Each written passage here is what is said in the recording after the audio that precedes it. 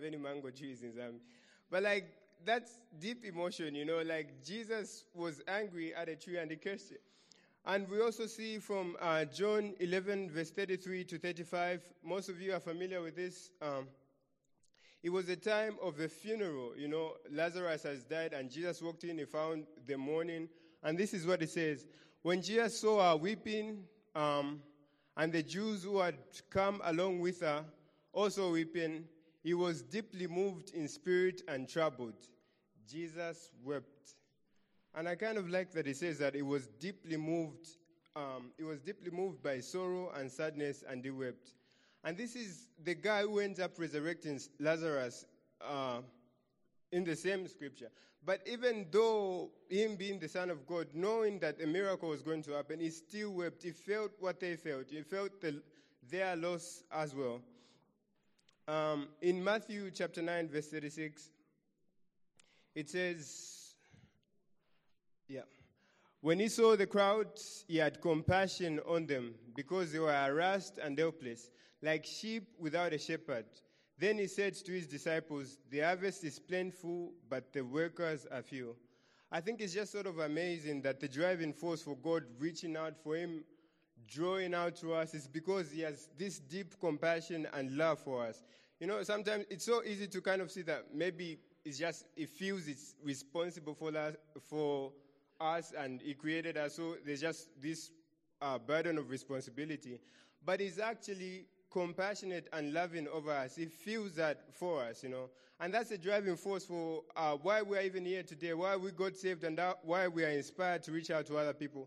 Because God is compassionate over us and is loving over us.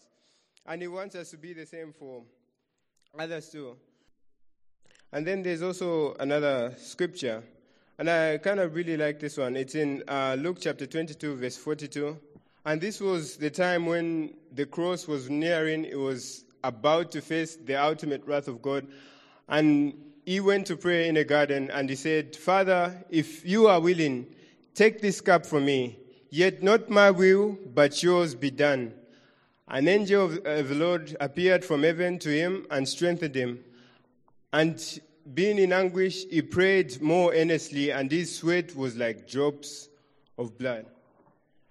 He felt that. The Son of God was anxious and afraid. He felt that, just like we do. We relate to this because it's something that we have experienced too. Jesus felt fear and anxiety, I know the surprising thing as well is that he was real to God about what he felt, that he expressed it toward God, that God, I don't feel like taking this up, but not my will, but your will be done. And, back to our movie, it's kind of the same journey that we see Joy go through. She kind of struggles to accept sadness, and if you've watched Inside Out, you kind of identify with me that it's kind of tricky to like sadness for the first half of the movie because you kind of think, why are you always in the way, Joy seems to be the one who's seeming to always trying to make Riley happy and do what is right for Riley, but sadness always seems to get in the way. But there's a certain clip where there's a certain part where Joy kind of decided that it was best to leave sadness behind in order to help Riley. But in doing so, she ended up stuck in this place called the Forgotten Realm. And what she learns in the Forgotten Realm is absolutely important, and we can relate to it as well. She realized that mom and dad, and the only people who could help Riley at this time, and what was going on to her head was mom and dad. But it could only happen if Riley became real with her parents, if she really expressed how she felt about the move. Because all this time, up to this point, Riley was trying to mask it all in, just hold it all in. I never expressed any of it outward. But Joy realized that to help Riley, she would need to sort of allow sadness to express herself. And that showing that sadness will kind of draw in mom and dad, and they'll come in to help. I know you kind of learn from this as well. The second point, that being a Christian does not mean that you're going to feel happy all the time. And I don't know, maybe it's just me, but I've met a lot of people who it's so difficult to get real with, because it's all messed up by this facade of what they feel a perfect person should be. You could see that, you could sort of sense that somebody's going through a struggle, they're going through something, and then you kind of approach them to, are you okay? Is everything all right? But they kind of it's all just under a facade, and they're like, oh, I'm okay, I made $1 billion, I'm going to George Clooney's birthday, and everything is perfect, and it's sort of difficult to help somebody in that state, even if you know that they are in need of help. And it's sort of the same with us, Just like mom and dad could not help Riley unless they kind of knew where she was at, God doesn't come in unless we kind of are real with him as well. We kind of drop those walls and that pretense that everything is fine, and we can just be real before our Heavenly Father. It kind of brings me back to the same scripture we read in Luke about Jesus. Jesus knew what the will of God was. He knew that God wanted him on that cross, basically. But still, it did not hold him back to really express what he felt, to say, I really don't feel like taking this up, And the scripture says that an angel of the Lord came in and comforted him in his pain. And I'm not in any way saying that we should wear all our burdens and everything that's going on in our lives that the whole world can see. I think we need to be a little careful in that. Nobody's going to like you. They might love you still, but nobody's going to like you. Okay, I won't go there. But it's important that we learn to kind of be real before our Heavenly Father and have that circle of people that we are real with when we are going through difficult situations. And just saying that, let me just share with you something that happened to me a bit recently, actually. It was quite a week after. And I've been we planned for this for Inside Out. Me and Melissa were going to share in it, and it was going to talk about emotions like before. But this is really not the best period of my life, if I can just share with you, because it's family. Things don't seem to be right, Not everything is fly and gloomy. And I approached Lena and I approached Melissa and just the leadership team and all. And I said, I don't really feel competent to do this. I kind of feel like I'm the most depressed person right now to kind of preach about depression, And it's really in preparation that I kind of realized these points that I'm sharing with you, that I'm also trying to implement in myself. That, that God is always there and He's got our back. And what happened last week is that I just had another episode, you would say, where I was just feeling low and I didn't want to do anything. But what I did is, I don't encourage you to do this, but I put it on my WhatsApp status. I was just like, I'm giving up, life is horrible and stuff like that. And it attracted some attention, A lot of people started texting me like, Sam, what's going on? Is everything okay? And, it was just, I remember this point where I was in my bed and I was like, oh, no. My phone was just constantly boom, boom, boom. Just people I haven't talked to in months, just, are you okay? Is everything right? And I just had to use that, that moon icon, the do not disturb button. Let me just say that I never used that button at all, just this once. I pressed it, do not disturb, and I just left my phone. But it was afterwards, after waking up from that, it was kind of a tearful moment for me because it kind of reminded me who had my back, just realizing that all these people care about me, and they are watching my back. And if my life is not right, they are affected as well. And I kind of regret putting, I don't think it was the best thing putting that on my status, but I don't regret it because it sort of brought new hope, so to say, in our lives. And it's really important to realize that pain and discomfort are just part of life. They're going to come. And most of us can relate to that because we've experienced it.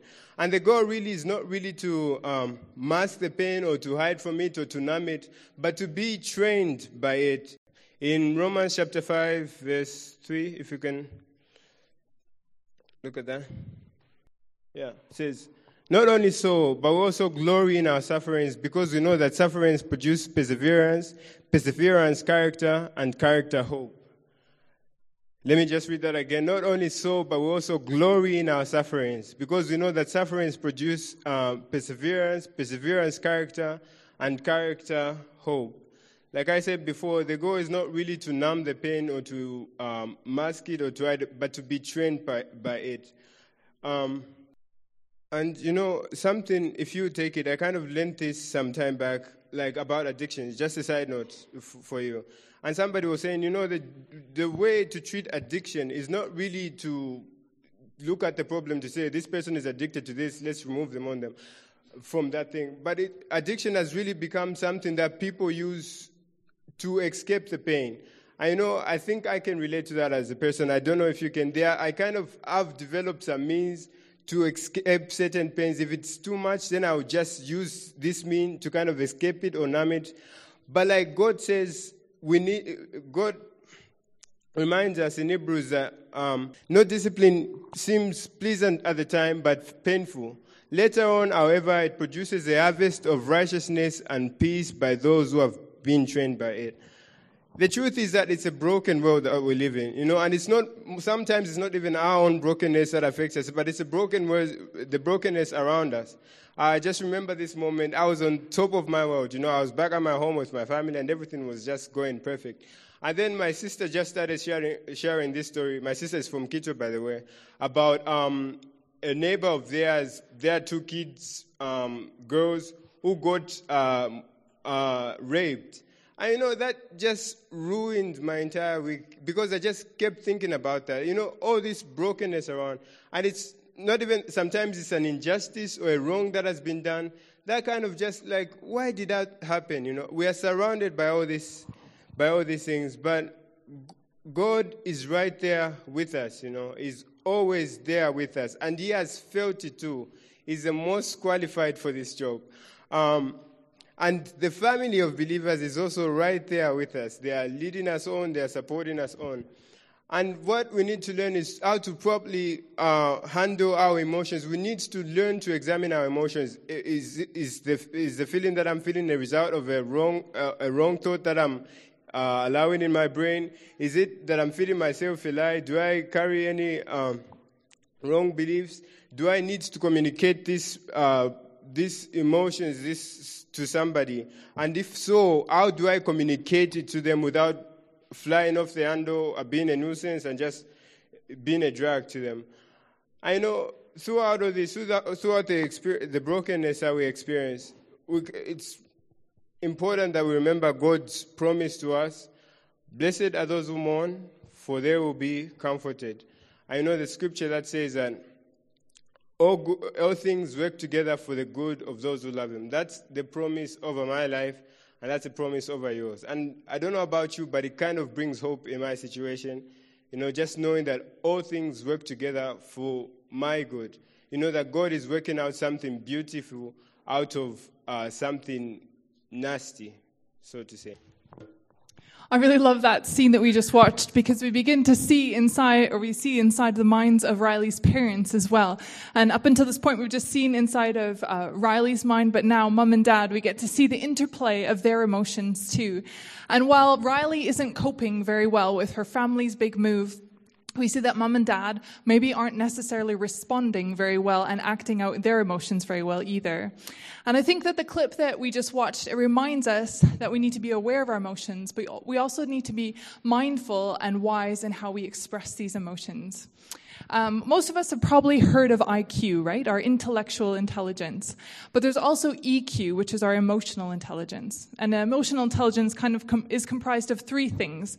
One is it's our understanding of our own emotions. The second thing is that it's our understanding of other people's emotions.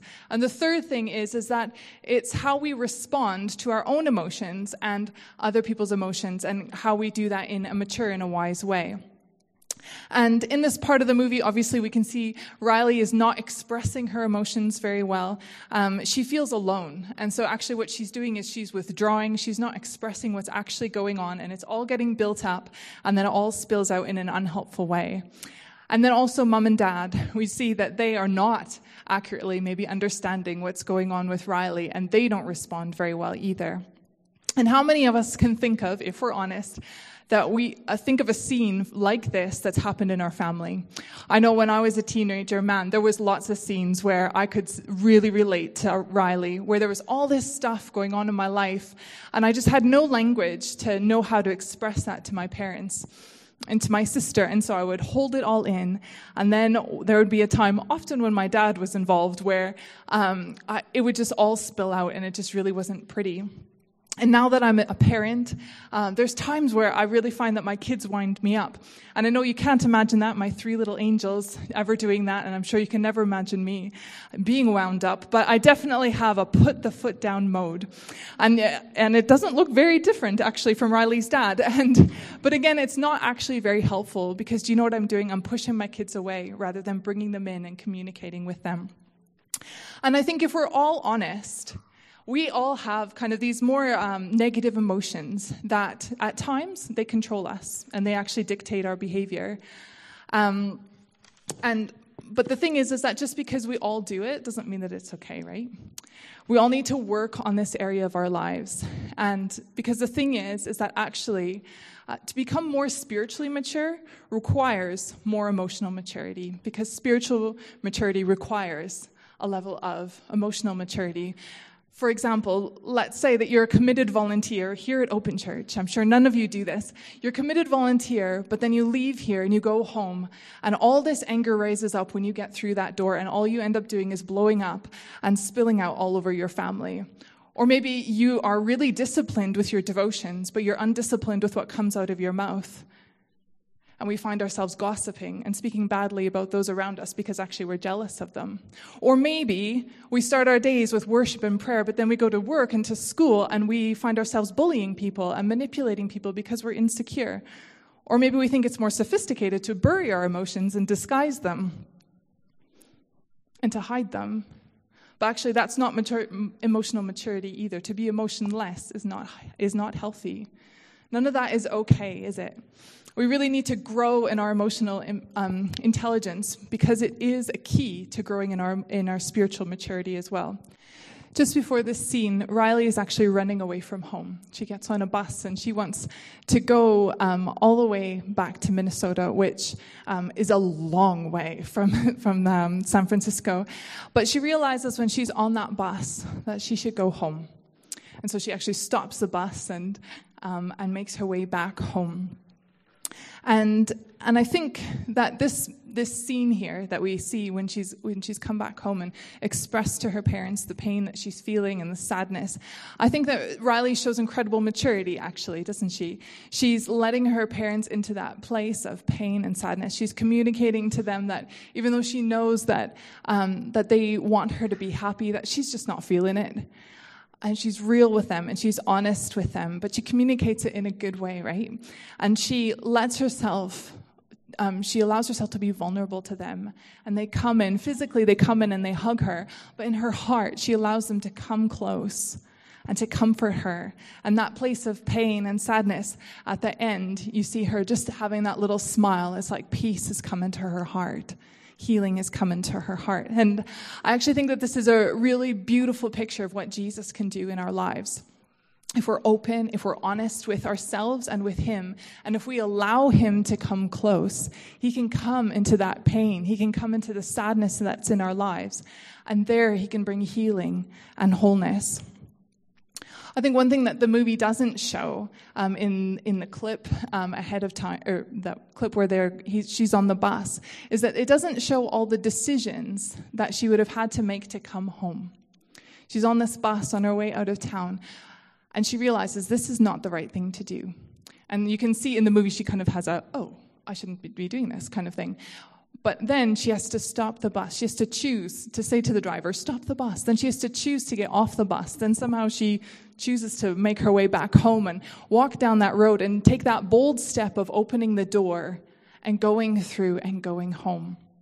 And then she has more bold steps of actually communicating what's going on with her life.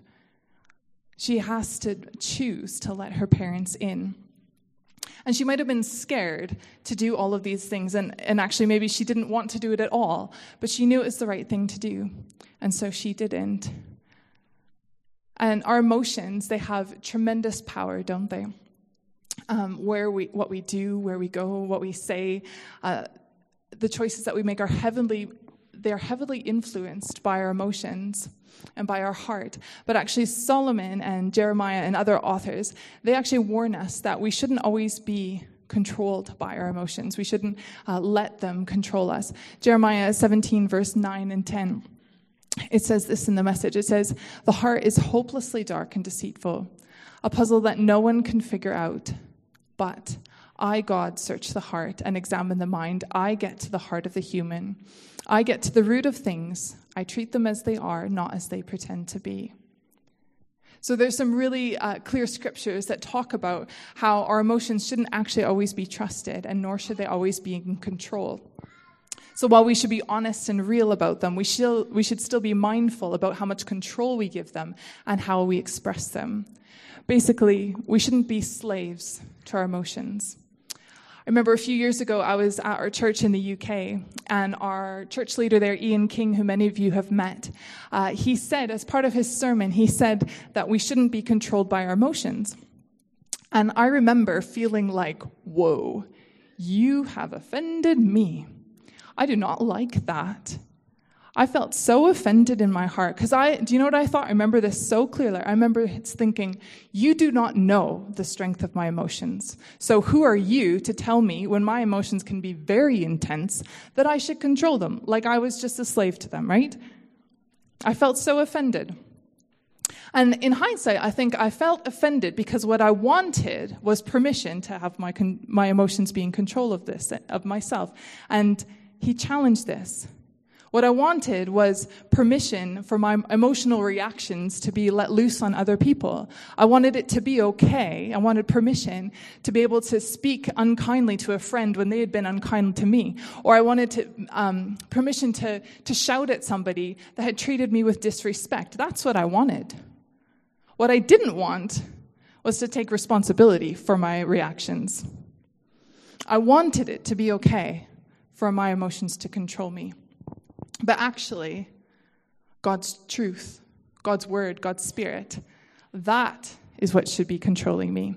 He is the one that should be in control. He's the one that should be in control of what I say, what I do, how I treat people, and where I go. So actually what we need to do is submit our feelings, submit our emotions to God, to his word, and to his truth. And this, we can still be open and honest with ourselves and with God. Giving God control of our emotions doesn't mean that we're suppressing them. If you read so many of the Psalms, they are full of the psalmists pouring out their hearts. And some of the ways that they say it is, it's not kind, it's pretty ugly, what comes out of their hearts. And yet they still choose to be so honest and real with God, raw with God. And they still choose then to lay themselves down before him and submit themselves before him. And so just as our hearts and our emotions, our feelings are so powerful, so are our thoughts. So is our will, our mind. And what really enables us to be able to make those good choices is our will. And sometimes submitting ourselves to God, it's not what we feel like doing. Even those words, submit yourself to God, does that evoke a yeah? We know it's hard. It's not always what we want to do. But actually, we need to do that. We need to submit ourselves to God's truth and to his word. Romans 12, verse 2, it says, "Be transformed by the renewing of your mind."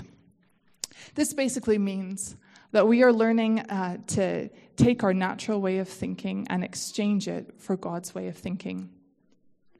And you know what? The more that we have the mind of Christ, the more that our emotions and our behaviors, our choices, they begin to line up with the character and the will of God. And isn't that all that we want to do, right? We want to be disciples. We want our lives, all of our lives, our inner and our outer life, to line up with the character and the will of God.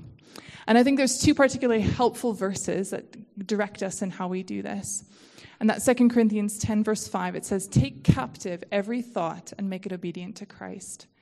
And I love this because, again, it puts the responsibility on us.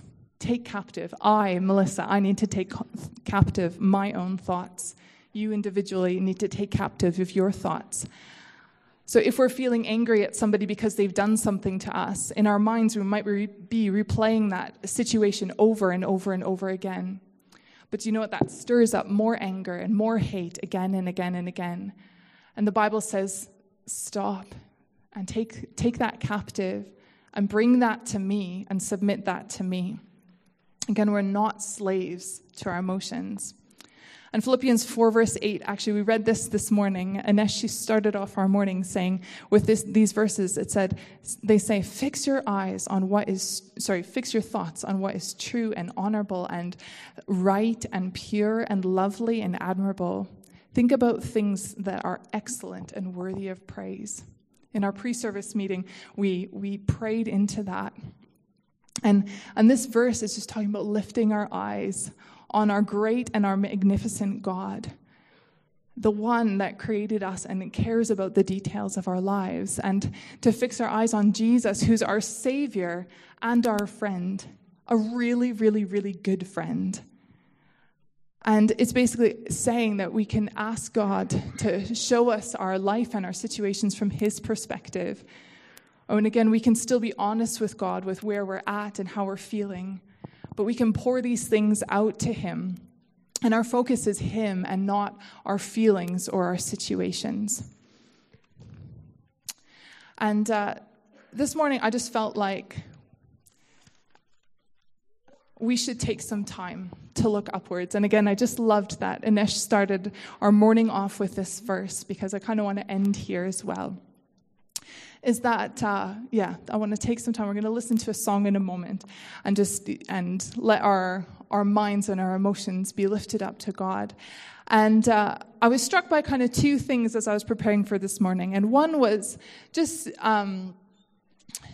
this thought of how much Jesus cares about us. You know, this morning we had communion where we remembered what Jesus did on the cross. And you know, on the cross we often talk about how he came to bring physical healing.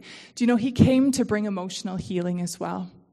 He came to bring to make our hearts whole. And I was really struck by that when preparing for this. And the other thing that I was really struck by is just like that scene where Riley opens herself up to her parents and allows them to come close, is that I just felt like this morning that there's a real invitation to allow Jesus to come close. And that some of us are carrying pain and sadness within us. And that this is an opportunity to allow Jesus to come in. And I just felt like maybe some of us actually feel really alone because you've not often let Jesus in. And you know, those feelings of alone, those will go away if you let Jesus more fully in. You also need to let other people in too, trusted people. But I just feel like this morning that there's a real invitation to be honest and real with God and to let him in and allow him to minister and come close and comfort us and bring healing.